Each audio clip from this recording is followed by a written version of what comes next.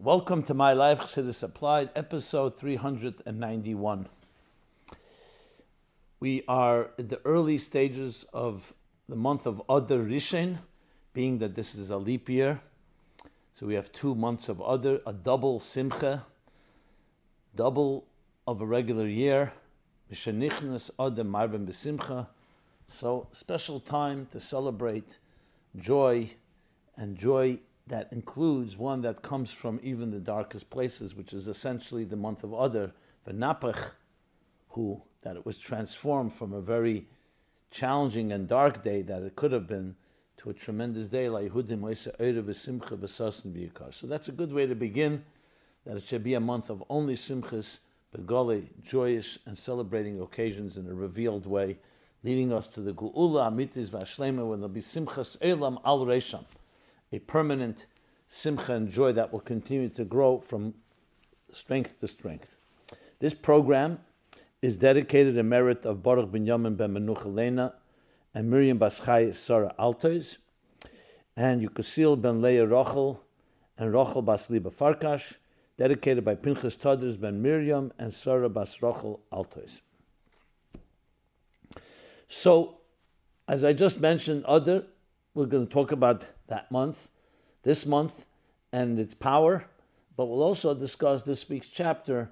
Always good to begin with the lessons of Chassidus applied to the chapter of Tetzaveh.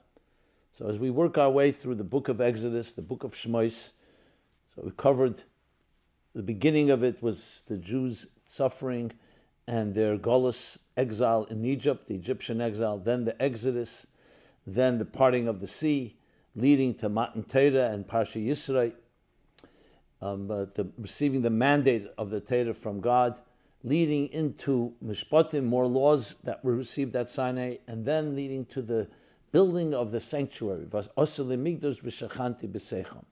and that is the central theme, which occupies the coming chapters, Truma, Tetzaveh, Kesisa, Vayakel, and Pekudei, until the end of this book of Shmos. So we're now in the second chapter about the Mishkan. So it continues about different elements connected to building the Mishkan, especially regarding the garments of the Kohanim and other aspects, including the Ketores, which is the incense offerings. This chapter as well, at the end, talks about Yom Kippur.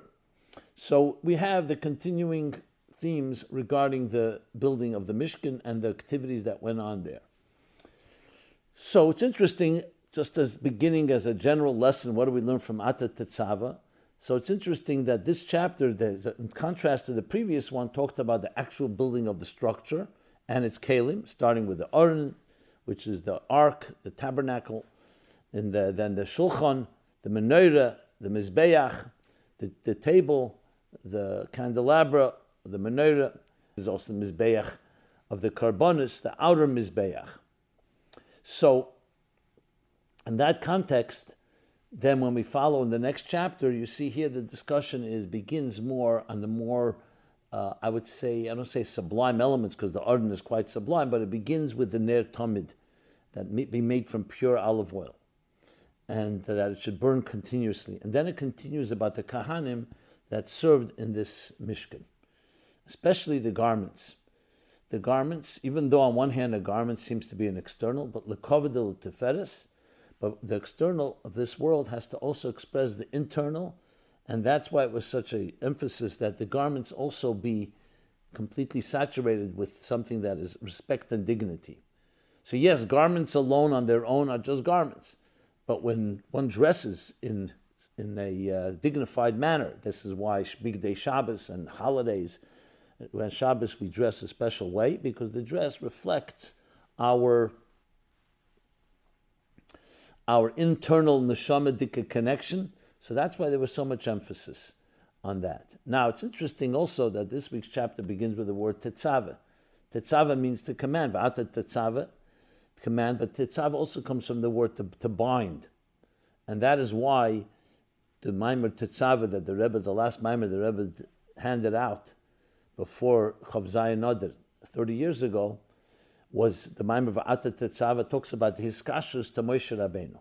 So though on one hand, Moshe's name is not mentioned in this parsha, to symbolize, because Zayin Adar, and we honor Zayin Adar actually in the first Adar, the Gemara tells us, the Zayin Adar in the first Adar.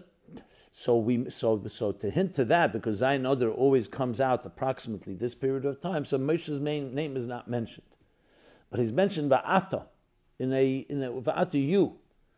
So Chassidus explains that Va'ata refers to the etzem of Moshe. A name is already some form of expression, some form of definition. Va'ata is the etzem of Moshe, which is what we connect to, even though Moshe was his talkus, and Moshe's this and Zayin Adar passed away. But the connection always remains eternal because you always remain connected with your Rebbe. And that's Va'ata Titzat. Not just to command, but to bind and connect.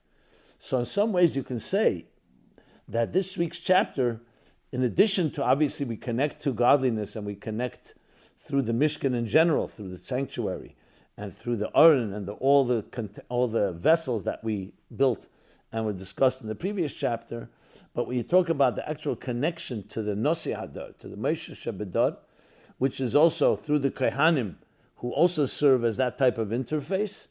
So here you're talking about now on a deeper level. So it makes sense that the parts of the Mishkan that were built and structured in this week's chapter also talk about the more personal connection.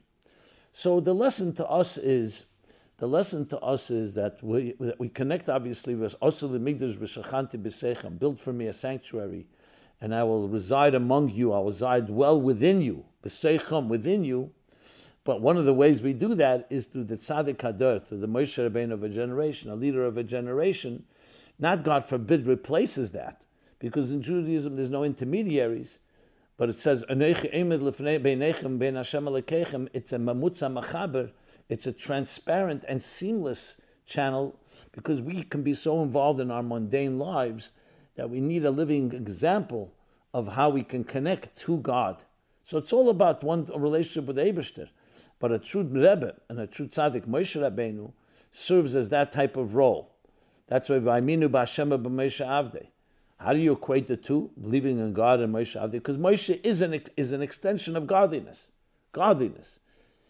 And when you look at Moshe, you have a model, an example, a prototype, if you wish, a template of what it means to be a godly person, Ish Elikim. So this week's chapter focuses in that aspect of it, that ultimately the Mishkan was the model that we use in order to connect to and allow godliness to dwell among us. Even today, when we don't have an actual physical sanctuary, we do it in our hearts, in our souls, in our homes, as we discussed last week. And the Rebbe of a generation, there's the Pashtusa Demesha B'chol Dar V'Dar. In every generation, there's the Va'ata Tetzava, the connection we make with the Rebbe that gives us the strength to get through the mundane realities of our life and connect to Hashem in this fashion.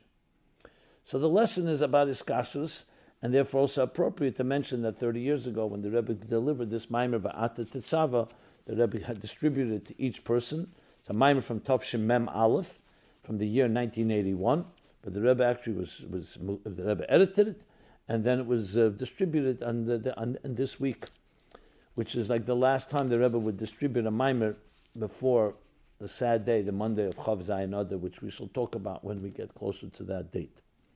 So that is a practical connection and lesson to us. And how do we connect to the Rebbe? We connect through learning the Rebbe's Torah and through living and actualizing his directives, his heros.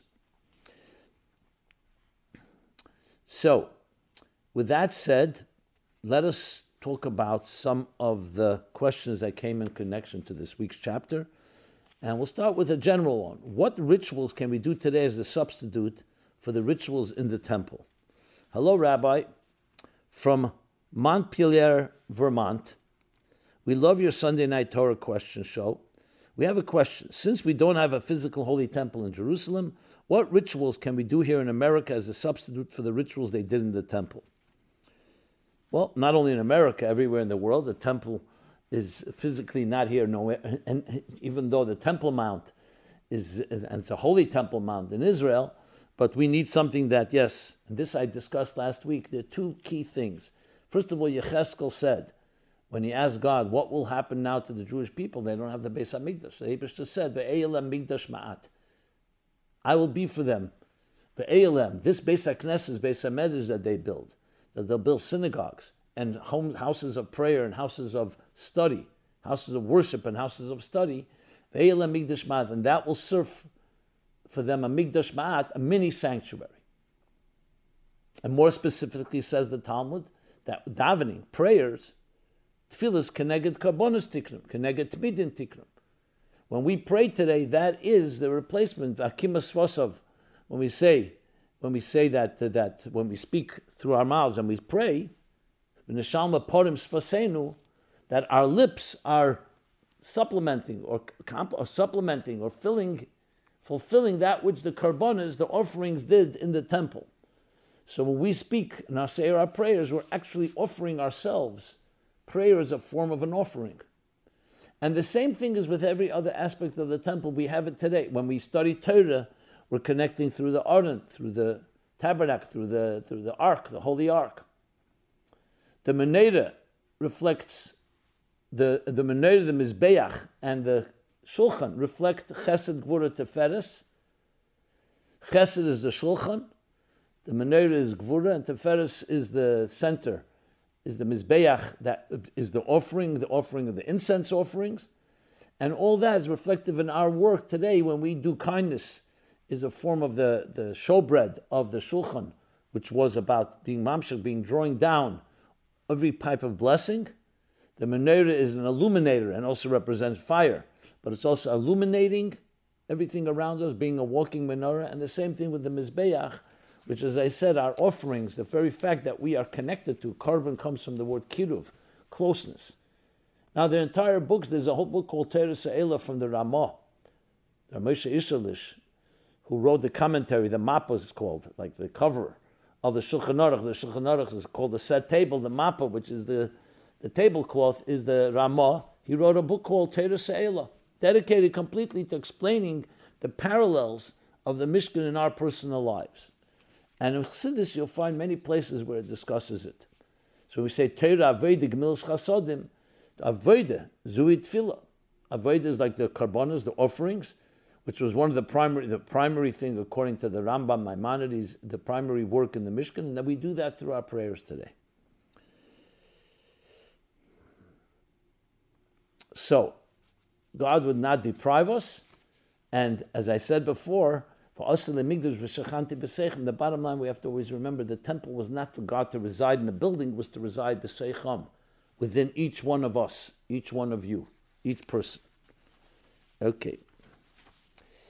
More specific questions about some of the parsha mentioned the parsha. What was the tzitz and the Kohen Gadol that the Kohen Gadol wore on his forehead? So it says in this week's parsha, Vasisa tzitz. A tzitz essentially is a head band or a head plate, sometimes referred to, that the Kohen Gadol, Aaron in this case, the first Kohen Gadol, would wear on the forehead right over here. It was made out of gold, and it had the words Kodesh LaHashem, holy to God. There's two opinions in the Gemara, whether it was 2 lines or 1 line. And this, the Pasuk says, should always be worn by Aaron, and it provided protection and atonement for the offerings that were brought. And in general, atonement, Naisa Oven. So the reminder of God that's on the forehead, that first of all Aaron wore, and everyone saw, when they saw Aaron, was a power of atonement for forgiveness. So even though we don't have it sits today, but the avodah of it we do have, explained in Torah Eir from the Alter Rebbe, and the Tzemach Tzedek in more detail, in Eira Torah and Tetzaveh, the different aspects of this tzitz, and why it's called tzitz, which also comes from the word gazing, which answers the second question, is there a connection between the tzitz of the Kohen Gadol and tzitzis we wear, because these words sound very similar. So there he makes the connection, that they have that connection. Tzitz also comes from meitzitz, from gazing, meitzitz min achrachim, to gaze through the cracks of the wall, talking about Mashiach. So there it discusses Chassidus, and just briefly, how the tzitz represents a divine presence. Obviously, every one of the Bigdei Kodesh, every one of the holy garments of the high priest, of all the priests, represents different things, but this represents particularly this element, as explained at length in these Maimorim, where I would definitely advise you could check out and find more information. So, in that sense, the tzitz reminds us, like today we look at the tzitzis with the isem, when you see the tzitzis, it reminds us of Torah mitzvahs, reminds us of all the 613 mitzvahs. The tzitz was a reminder, but more than a reminder, it was a presence. It was a divine presence, because it had actually the words God, the words of Kodesh Lashem, that was a reminder, and it drew down an energy, a particular energy. It was made out of pure gold, Zov, like he speaks in the verse, and it was on the forehead. The Metzach in Torah generally represents, especially in Kabbalah, a deeper superconscious level. The forehead, which of course is the cover of the mind that's inside it. But according to Kabbalah Chassidus, this represents a superconscious state. So it was drawing down from that superconscious state, Moiches Tema, and also compared to Tefillin, because that's where we had the Tefillin on the forehead, as explained in these discourses. So that's the brief response to that. The lesson to us all is that a person has to always be reminded, especially not just their entire being, but also especially the mind, which is the forehead of the person's forehead, that you're always cognizant and aware of a higher presence, that holiness, that the sanctity is truly to God, that God is above and beyond us. But even our mind, even our intellect, which sometimes can reflect on our own, the unique superiority of the human race, always remembers about the superconscious of a reality that is higher than us. Okay. So that covers the Parsha. Let's talk about Adar now, the month of Adar. Did the Rebbe once say that if we increase in Simcha by 60 times, meaning the 2 months of Adar, so 60 days, that all negativity will be batel b'shishim. So there's an expression in halacha that says batel b'shishim, that when something falls into, let's say, a pot, meat falls into a pot, is batel b'shishim, meaning it becomes nullified, because if there's 60 times as much as that piece, so shishim has the power to nullify other things. It's a particular number. So the Rebbe did say, indeed, in Tafshin Nun Beis, in this week's chapters, when the Rebbe spoke about the beginning of Adar, he said that month of Adar, because we have 60 days, it has the power to be mavatal, to eliminate and nullify all the dinim and gvuras, all judgments and severities. And so this is true in general, joy has that power. But especially 60, due to this fact that 60 has the power to nullify anything that so-called is encompassed within it. So the Rebbe did say it, and I see people are recently speaking about it. Can you please elaborate on this concept? They give a practical examples of how we can do it. Thank you. Well, let's first talk about joy itself. It says that simcha, joy has a power. It actually has a psychological power that affects us all. What is the power that affects us? You see, when a person is in a state of joy and celebration, in general, they're in a more transcendent place. They're more expansive, more lighthearted, more giving, more easier to get along with. Just see, when a person is the opposite of joy, in a more depressed or more despondent state, so generally they're much more closed, more difficult, and so on. There's also the expression, especially made famous in Kisamach Tesamach Tofresh Nun Zayin, the classic discourse that the Rebbe Rashab delivered at his son, the Frierdiker Rebbe's wedding, that it's Simcha Poretz Geder. It pierces through boundaries. It's like breaks through. When a person is b'simcha, suddenly they have an extra amount of strength. They dance, and in general have a surge. So all of us are going to deal in life with all kinds of challenging situations. When you approach it with joy, which is so critical in serving God, Ivdus Hashem b'simcha, to serve God with joy. The prospect of joy, like the Alter Rebbe explains in chapter 26 in Tanya, it brings from the Arizal. The greatness, when you do it, not just you do it with joy. In general, anything done with joy is done with a very different type of attitude, qualitatively and quantitative, but especially qualitatively. And you see it all the time. You see when a person celebrates a marriage of a child, or a birth of a child, or any special occasion. There's just that expansiveness. So joy is a force that we have within us. We're naturally born with natural simcha. Unfortunately, things happen in life And as a result of that, people begin that joy, that natural joy gets concealed. Look at children. They just have a natural exuberance, a natural happiness. We have to make sure not to let that light, that flame, ever be diminished. It never gets extinguished, but it could appear that way. So comes Adar and says, here's strength. Mishanichnas Adar, marbim besimcha. Increase in joy. Now this doesn't mean pinching your cheeks till they turn red and it looks like your joy. It actually means digging deeper. Think about the things that give you simcha. Everybody has blessings in their lives. Don't let the negatives outweigh and overshadow the positives. That's on a very practical level. And when you do that, and there's enough of that, in abundance, it will cancel out and nullify the negative. This is true even if you do joy one day, let alone 60 days, is what the Rebbe is saying, which means think of this next 2 months as a period. I'm going to do everything possible to be joyous. The truth is, all year round it deserves to be that way. But especially these 2 months, you'll see, if you go with that attitude, I'm going to wake up, I'm going to do a special exerted and concerted effort to be happier, to be more joyous, either through my contemplation on it or my actions with others, my behavior, my gratitude. Do things that bring joy and celebrate and focus on, appreciate. Don't take for granted your gifts.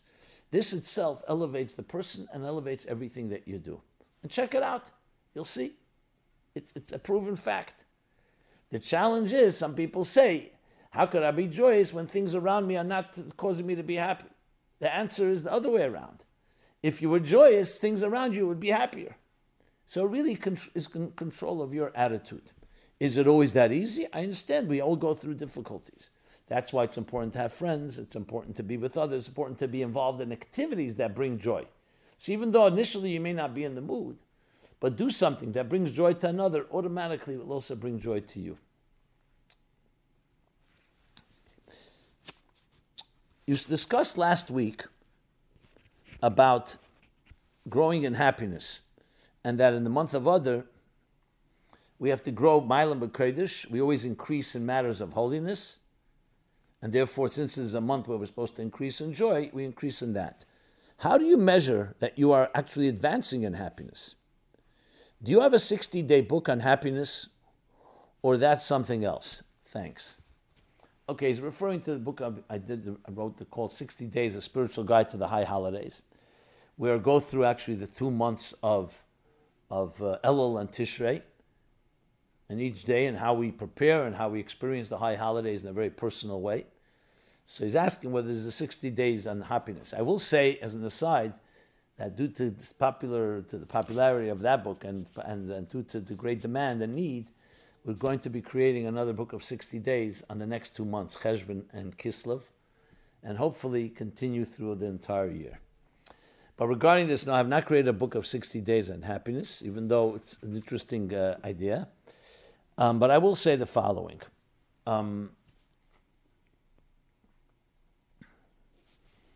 It's a good question, because you could say, okay, it's one thing being a happier person, but how do you measure and how do you grow in that? Well, if we actually made it a project, something that we feel that we're going to do based on the Rebbe's words, based on the Chazal's words, Mishanichnas Adar marbim besimcha. Marbim besimcha. Not just joy, but marbim, increase. And based on the principle every day increasing, and based on the Rebbe's words that 60 days will nullify any negative thing, then the way to do it is, yes, maybe open up and maybe create a journal. And every day write in your journal, what am I going to be doing the next day to increase in joy? Because if you're just making the decision in an abstract way, it's not going to be concretized. So the question is how you actually can do that. I mentioned a few ideas. I think we put our heads together. I can mention a few others. Bringing joy to others is always a very secure and a proven method of bringing joy to yourself. You see someone else smile. You see someone else that may have been a little despondent. You brought some simcha to them, some joy. A second thing is to contemplate on the blessings in your own life. A third thing, show gratitude. You say in the morning, Moida Ani. Say it with a simcha, not just thank you for returning my soul. Thank you for the gift of life. Contemplate on it. If you're a person with a family and children, there's so many ways that you can demonstrate it as well. Have your children, You can create a project that you can motivate, incentivize your children, your family. Let's do something together that's joyous. And let people come up with different ideas. The key is to make an effort. Remember, the neshama has natural joy because it's connected to God all the time. The problem is we may not be conscious of it. And we have to create that conscious connection. So we have to connect it by doing things, acting, speaking, thinking, that connect and draw out the natural joy that's within the neshama, within the soul. And then you'll be able to measure it. Now, the point here is not measuring, you don't need to report to anyone, but it's always good to be accountable. Cheshbon HaNefesh, every day, every evening. And that way you really can then say, hey, you know what? I've really increased in joy, and I guarantee you it becomes something that becomes like addictive in a good way. Something that is addictive and also contagious, all good. What does it mean? Because once you're doing it, you'll see you like it, you'll want more of it. And I see no reason why you can't just continue into the month of Nisan, which is also a month of liberation and redemption, and throughout the entire year. Okay, since we're also on this week of Zayin Adar, I mentioned before the birthday and the yahrzeit of Moshe Rabbeinu, both on that day.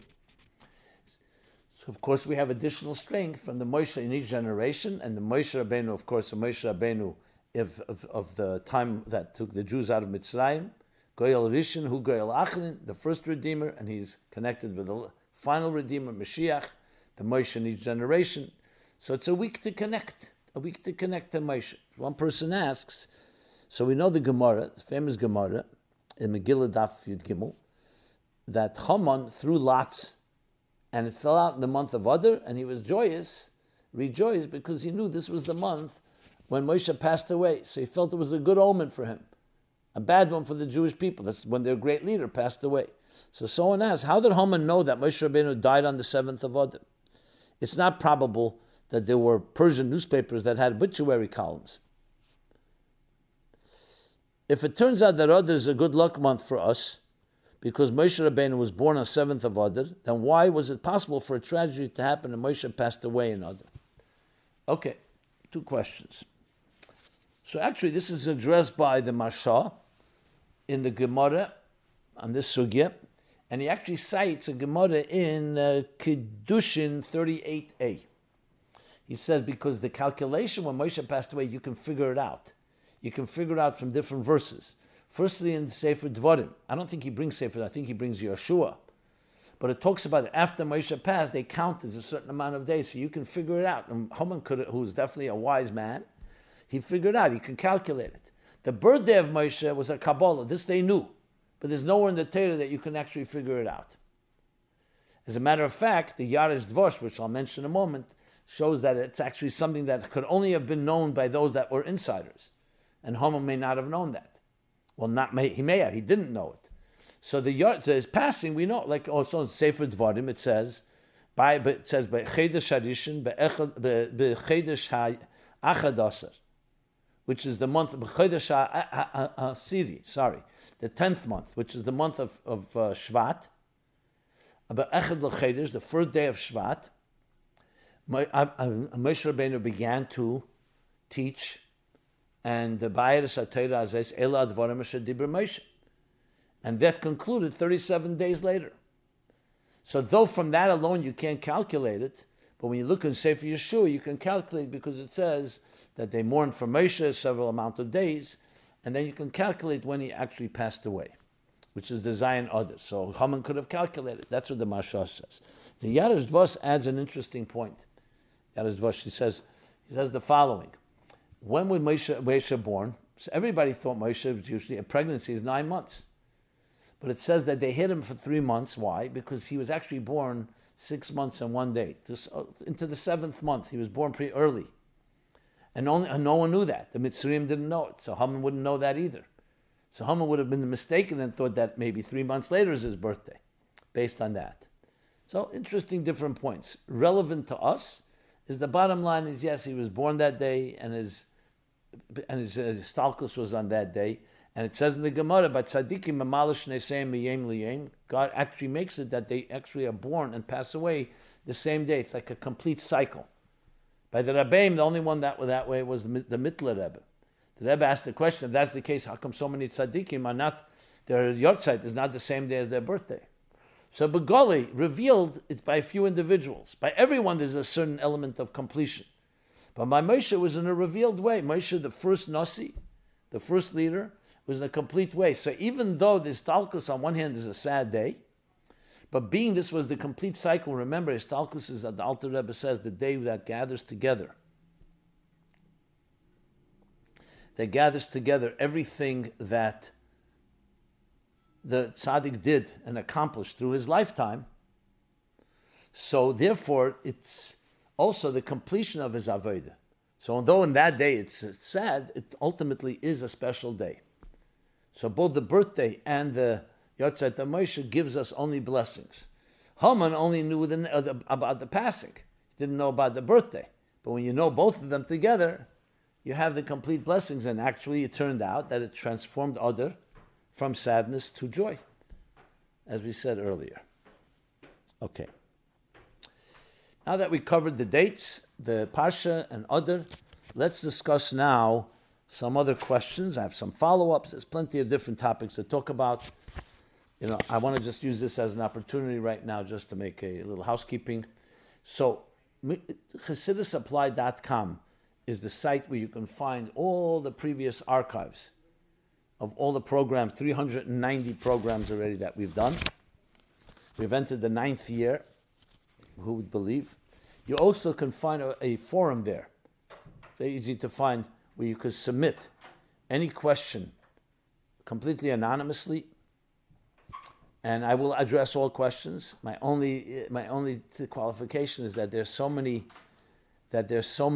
questions coming in, I can't really keep up. So I'm not really sure how to resolve this. Maybe someone has a good idea. I mean, I could do another program, but still, there's just so many backup. But I'm trying to catch up, trying to consolidate. Also, always questions that are timely, matters that are happening that we need to address. So, bottom line is, as well, that you can find on that site, you can also find other resources on Samach Vav and Ayin Beis that I've been giving classes. I teach a daily class in Ayin Beis, which you're all welcome to. It's a live Zoom and YouTube every morning, 9:30 a.m. On Sundays, 10 a.m. Check it all out at ChassidusApply.com. Okay. With that, let us now go to a bunch of questions. Some are follow-up.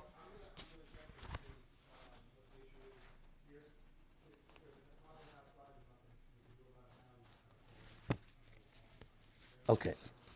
So let's begin with some timely things that happened the last week that people wrote about. I might as well address that because it's...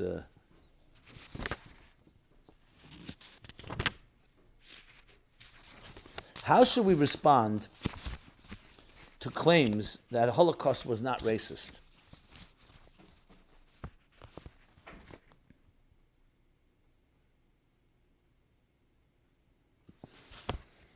A television comedian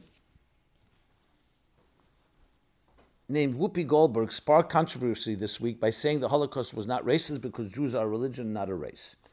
But I want to ask you, what actually are we? Since we come from Avram, Abraham, and have a distinct heritage and lineage, we can technically be a race. But people from other groups can convert according to halacha and be considered fully Jewish, so that would make us a religion, not a race. Or perhaps are we both? And the answer is absolutely. We're both, and much more than that. Remember, all these titles and terms are basically made up by human beings throughout history. We precede all these people, and we precede all these terms and labels. So, if you think about it, the truth is Jewish people you can also define as God chose them. And that's defined in that fashion. So when we're talking about the concept of a Jew, it's both race and religion, as you accurately say. There are people who are not technically observant and religious, but they're considered to be Jewish, and they're proud to be Jewish. So obviously, there's the religious part of it. You could also call it, as an ethnic group. That's correct as well. But the fact is, Jews are not just also connected to a particular, even though we've lived in Israel and live in Israel, Jews live all over the world and have been all in all kinds of nations. And they can be also called American and French or Russian and so on. So I don't think you can find a way to just pigeonhole and define it. And besides, that's just a general answer regarding race and religion and so on.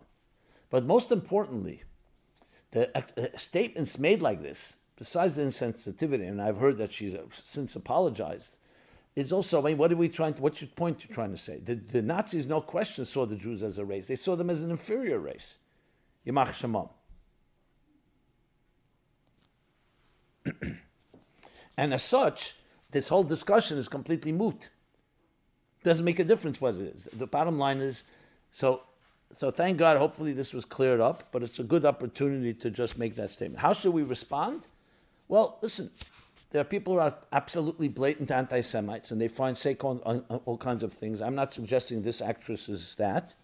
I don't know enough to be able to make that comment. So in general, to anti-Semitism, how we deal with anti-Semitism is another discussion which I don't want to go into, but generally the best way possible is obviously wherever anybody does something anti-Semitic, you have to definitely do it possible to protect ourselves and not allow anyone to discriminate or even hate speech or any of that, especially if it can be even worse than that, as we've seen. But in general, the Jewish approach, the Torah approach, as the Rebbe always says, the prouder we are as Jews, the better we demonstrate and declare our Judaism, which represents, of course, what God wants of all human beings in this world. Goodness, kindness, virtue. That's the best way to fight. It's not through cowering in fear or being defensive. It's always on the positive. And when need to be addressed, we do address it. But remember, we're not identified as anti-Semites. We're anti-Semitism. But that's not our identity. Our identity is what we stand for, not what we stand against. And what we stand for is bringing godliness, goodness, and kindness into this world for all people. And bringing the Geula, Amitis Vashlema. Okay. Another question that came up, which is also, well, this is really happening all the time, and it's something I want to speak about, but I'll just begin, because it's a bigger topic, the topic of transgender. But since someone asked the question, I said, you know what, let me get into it at least initially. Dear Rabbi Jacobson, this past week, yet another OTD person. OTD is not a term I actually like, but people use it. OTD referring to off the derech, meaning somebody forsaking or leaving the path of Torah and mitzvahs. The reason I don't like the term is because, first of all, who knows what they're leaving and what the reasons they're leaving. I understand from a cultural point of view, it looks like they're no longer observant as you understand observance. But we don't know today who's observant, who's not. It's not just an external thing. That's why I just don't like the term. It's a footnote, but I wanted to just say it to qualify. Yet another person has come out as a trans and transitioning into changing their gender from male to female. That makes close to a dozen of them so far this year. What is it about these OTD men that takes them in this extreme direction? I suspect it's mental illness. Perhaps they are not happy with themselves and their lives, and instead of making positive changes, they prefer to blame everyone else for their problems. First, they blame the community, and then they go OTD. When that doesn't resolve these issues, they blame their born gender and try to change it. What are your thoughts, and what does Torah Chassidus say on these issues? Thank you, Rabbi Jacobson. Oh, that's okay. So this is a topic I have addressed in the past. It's a topic that's becoming, unfortunately, more and more prominent, and it needs to be addressed properly. So let me just say a few things here. First of all, as I always do, I read people's comments. I don't try to edit it unless something is really inappropriate or obscene or offensive. But this doesn't mean I always agree with the tone. I don't agree with this tone, and I don't say it to be critical of whoever wrote it. It comes from a certain cultural, I guess, myopic perspective on things. It appears very condescending. It's not the way you'd want to speak to somebody. And anybody going through a challenge has to be approached with sensitivity. Even if you totally are repulsed by the concept of transgender, repulsed by anyone who's thinking or contemplating such behavior, such acts to change their gender or behave in a different way than they were born, you have to still know how to address it properly in a sensitive manner. We are not going to diagnose people with mental illness or others. I will say there's no question that a person who's going through this is troubled. There's no way they aren't. That's exactly what defines. Now, why they're troubled, that needs to be evaluated in an appropriate way. So if you know someone, let's start with that. Let's not just talk about it in the abstract, about a third person. If you know someone struggling with this, if you cannot be the sensitive person to address it, at least to be able to talk to the person This does not mean you have to agree what they are coming to, but what the conclusions they're arriving at, but they should have a listening ear. You never know. People like this are tortured. Suicide is very much connected as well to this. So we're talking about life and death. So find someone that they can speak to. If anyone has, God forbid, in their family, a child, or an adult, or a friend, or a cousin, the key is to get them someone to speak to. That always begins with that. Without that, who knows what can happen? And it has to be addressed sensitively. Firstly, simply to show you care. A person is going through a struggle. The stereotyping and the stigma doesn't help anyone. Yes, it's easy to laugh at it. It's easy to dismiss it. It's easy to just say they're all crazy. But the problem is that you're dealing with souls here. People are struggling. Now, yes, there is a political side to it, but that's not the person who's struggling. Maybe he is victim to that, maybe very vulnerable. And that too needs to be addressed. Why are they vulnerable like that? There's no question that those with an agenda, a certain agenda to just eliminate all these gender differences, whatever their agenda is and how they understand life. We do have a Torah. God said how he created human beings, male and female, and that can be addressed. But I'm specifically not addressing the philosophical side of it right now, because I want to first address the sensitive aspect of it. Then, someone who's informed and someone who knows the Torah approach and has a chassidische Warmkeit, warmth and sensitivity, those things coupled together can help somebody. Now, what the help is case by case. I'm not going to go into now what are the interventions necessary. I just want to establish a critical component that everyone listening to this, and please share it with others. It's vital that we talk to people in this fashion. Anyone. If someone came to you and they said they're struggling with some other matter, they're overeating, or they're struggling with life itself, or bullying, what is the first thing we do? We show sensitivity. We show love. Doesn't matter what they're struggling with. Who are we to judge? How do we know what they're going through? And let's even say it's full of distortions. But why are they susceptible to those distortions? Why are they more vulnerable? There's always something going on. And it's critical that we not doesn't just mean murder. It means any situation where a person is struggling, we have to be there for them. That to me is the bottom line I want to emphasize here. We'll talk more about this topic in the broader sense of it and the whole issues of it.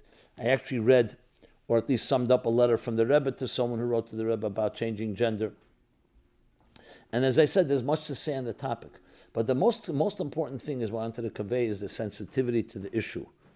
And before we run to judgment, first is show love, show care, show concern.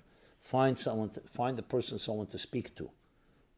Instead of just being stigmatized and isolated and in a lonely way and blacklisted or just excommunicated.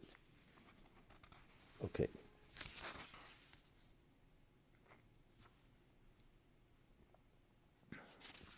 Okay, with that, let's go. Let's see here. A lot of questions. I just want to go in the proper order here.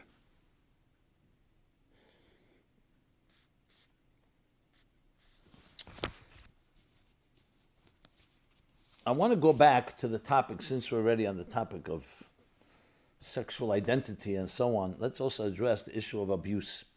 So this has been going on for over a month, 5-6 weeks already. And I keep getting more and more comments on it, and I just felt I need to go through this and not just ignore it, even though we've addressed the topic many times. So I want to do another follow-up to the issue of the abuse scandal that broke a few weeks ago. Unfortunately, there's not only one. And just continue the conversation on the topic and read a few more questions that came in on this. Okay.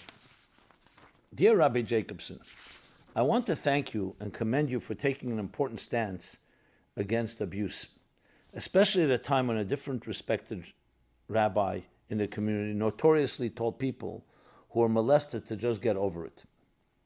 It's not so simple, and in many cases, it's not easy to just get over it.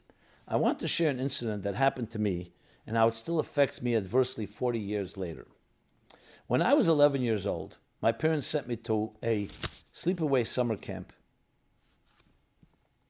One day, when I was walking alone in the woods near the baseball field, an older staff member saw me and put his hand around my neck and held me against a tree and forced me to touch his private area. I should give ample warning that this is viewer or listener advised, what's the warning they say? that this is, that be advised that this is, we're talking to some things that are a little explicit here. So if you have children listening, maybe a good time that you may not want them to hear this section. I initially refused to do it, and then he started choking me and said he would kill me, and I was scared, so I did it. Even though at that age I didn't really understand what sexuality was, I did know I was violated and wronged. The moment he let go of my neck, I immediately ran back to my bunkhouse and told my counselor what happened. I even showed him the red and purple marks on my neck where the guy choked me. To my shock and disbelief, instead of helping me and getting this guy in trouble and kicking him out of the camp, my counselor gave me a stern lecture about Lashon Hara, which is speaking evil about another, and how I was doing a big avera, a sin, and I shouldn't repeat the story.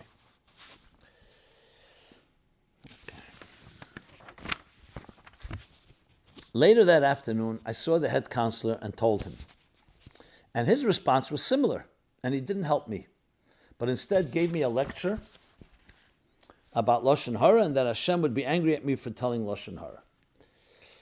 So afterwards, I decided to take the matter into my own hands because the staff wasn't helping me. In hindsight, I understand that what I did next was immature, but as an 11-year-old, without a full comprehension of how the world operates, and without other choices, I decided I would publicly embarrass the guy who violated me. The next morning during breakfast, as this guy walked past my table, I stood up and shouted in front of the entire camp, "Hey, do you want me to feel," and I don't want to read the details, "like you forced me to do yesterday by the baseball field?" I saw him turn red.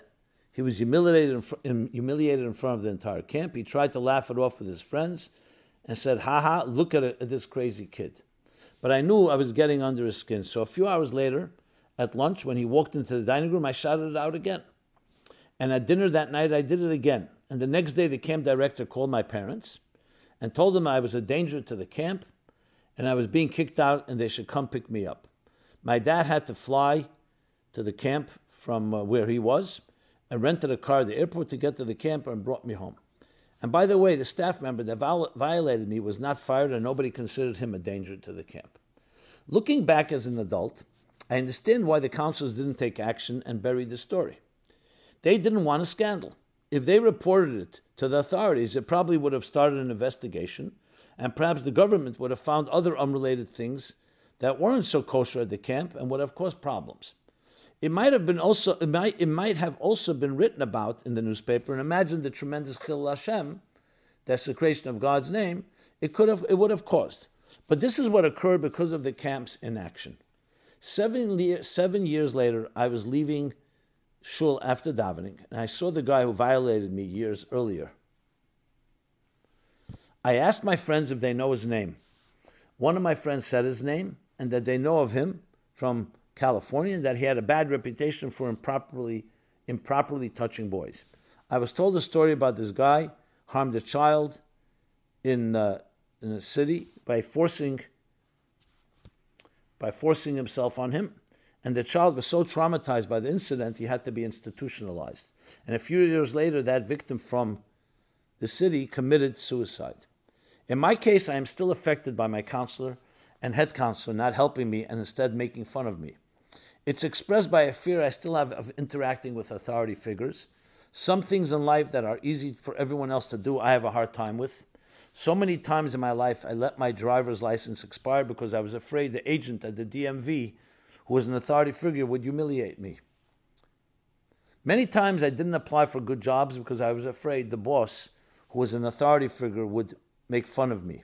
I lived with my parents until I was 31 because I was afraid of interacting with a landlord, and so many more examples. But you get the idea. I also didn't get married until much later in life because I was afraid of being in a relationship, because I was afraid of intimacy, because not only was it not taught properly to me in yeshiva, but it was introduced to me as a child through violence. I also feel the camp took me seriously in 1982. And when I was victimized, perhaps the community could have forced the perpetrator into counseling or even had him arrested, and that would have prevented more victims. Thank you, Rabbi Jacobson, for standing up for the victims. It's too late for the boy in the city I mentioned who committed suicide. But a complete communal change of policy can prevent future victims and future tragedies. Perhaps at the first day of school or camp every year during orientation, the principal should include a short speech saying nobody is allowed to touch your private areas. And if someone tries to touch you improperly, here's the phone number to call to report it. Perhaps a sign with similar language and a phone number should be in the hallway of every yeshiva. Yeshivas should also have a social worker available every day during school, and any kid can walk into their office to report an abuse or even to sit down and talk about any issue that is bothering them. Teachers should have to take a special training course before the semester begins in order to recognize the signs that a child is being abused in cases that a child is still too afraid to come forward on their own. Our community sends mitzvah tanks all over the city to inspire people to do mitzvahs. Hopefully we can do more to prevent abuses and counsel victims of past abuses before things get more out of control. And we need to buy a new mitzvah tank just dedicated to stopping abuse that drives past every yeshiva and announces on a loudspeaker phone numbers to call to report abuse or to request counseling. May Hashem bless us that we are successful and no new cases of abuse occur, and that anyone who was abused in the past can get the help they need and be able to heal without being made fun of or stigmatized negatively. Okay, it speaks for itself, and you see why I read the whole thing at length. This is not one story, unfortunately, an isolated story. The good news is that things have moved since 1982. It's far, far from where it should be, but we need to be able to speak about it. We need to demand zero tolerance and prosecute anyone that perpetrates anything. It should be a tremendous deterrence, not just the humiliation, but actually criminal action. This is criminal. As we discussed many times, it's soul murder, period. And there's no two ways about it. And we have to make sure the institutions, the schools, the yeshivas, the camps, everywhere possible, zero tolerance, whatever is necessary. We're talking about neshamas here. We're talking about generations. We're talking about marriage. We're talking about building families. So everything you've said, I completely second, and just captures again the tragedy of this cancer of our times. Okay. And again, many more questions on this topic, but I'll slowly cover them all. I will cover them because I think it's a critical topic. It's one of the greatest challenges of our times. And as I always say, and I say it again, everything we do in life is overshadowed if we don't protect our children, the innocent, vulnerable, defenseless children, because that's our future. That is the number one mandate that we have. And that's why it's so critical to address, and that's what I will keep doing until we ultimately eradicate this cancer completely. Now, someone who is a perpetrator, besides knowing that you will be watched and you will be caught and we will do whatever possible to prosecute you, go for help. You have an issue, go for help. Stop minimizing it. Stop thinking you're just going to be covered up. It won't be. Go for help. And you could save lives and save yourself. That's what I wanted to say right now in this regard. Okay. So we dealt with that.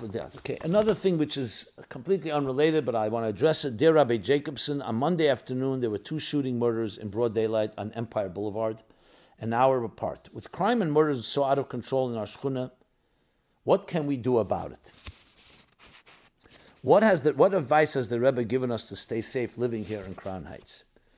Additionally, should Kohanim preemptively evacuate the area and leave Crown Heights because their simple act of walking to the supermarket or to shul creates a risk of coming in contact with a dead body?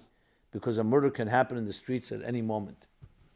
Well, that's a strange addition, if I may say. This is my own comment. Let's first talk about the safety. I mean, the Kohanim, that to me is like a minor thing we're dealing with. You're dealing here with how can we be safe?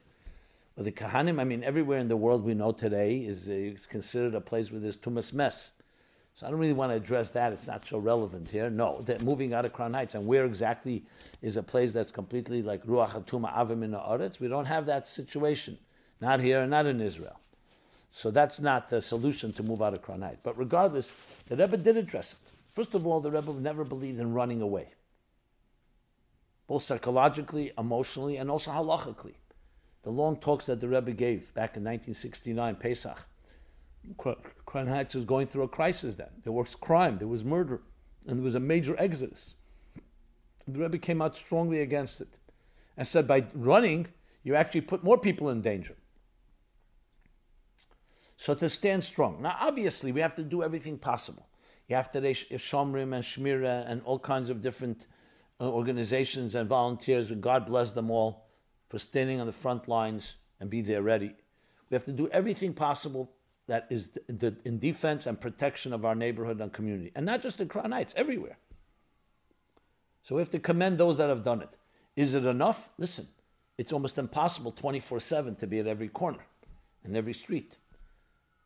We have to demand from law enforcement more protection and do everything. And there are many activists that are doing that as well. Unfortunately, it's not airtight. And there are plenty of cracks, especially recently, with a more liberal attitude of allowing certain crimes. So there's no question that it has to be an unequivocal and absolute, again, zero tolerance of any type of crime. On the positive end, we can't just live in fear.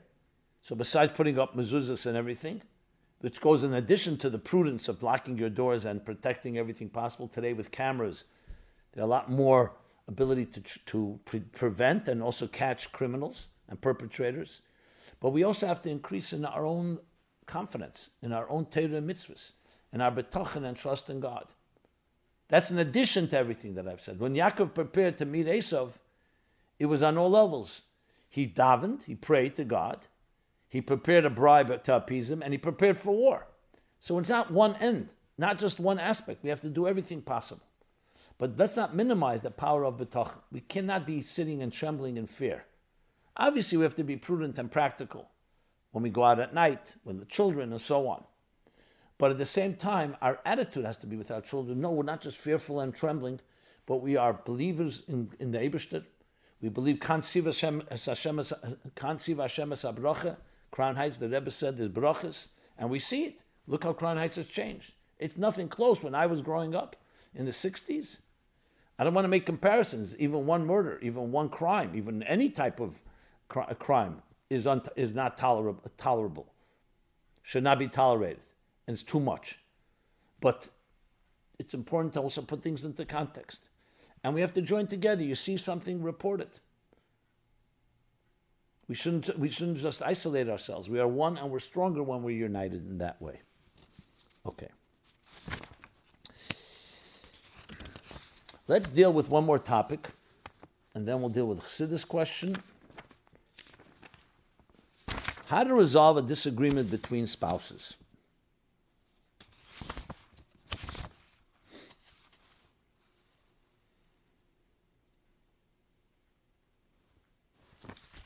So 2 questions in this regard, very different, but they're in the same field, same category.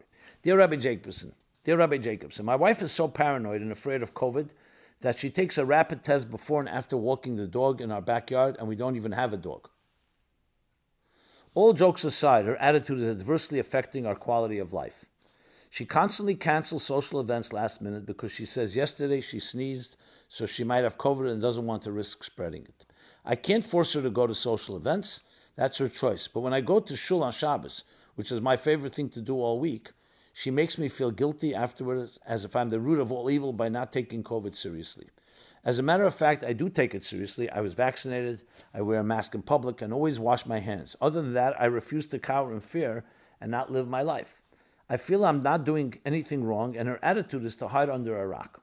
I don't think Hashem wants us to hide in a cave. The purpose of creation is for us to do our best under the circumstances and do so much Torah as mitzvahs, to do as much Torah and mitzvahs as possible.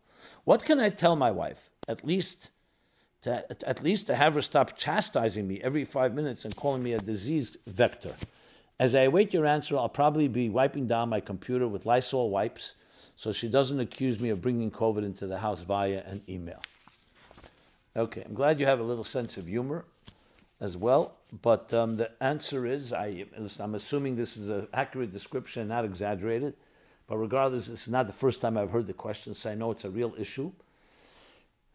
Look, let me respond both, firstly, as a Jew and as a Chassid, because at the end of the day, COVID has driven many people bonkers one way or the other, one extreme or the other. As Jews and as Torah people, and especially as Chassidim, we have a Torah, and we have a betochen in God. Now, obviously, we have to do everything possible to be careful, and to prevent, and to go to a doctor to get any remedy. COVID has created a lot of complications because there's so many different opinions. It's been politicized. It's been caused to become a polarizing force in so many different ways. And you don't. This one says this, and this one says that. That's why we have a Torah, and we have Rabbonim, and we have doctors. Nitin reshus l'reifah l'rapis, as I've repeated many times.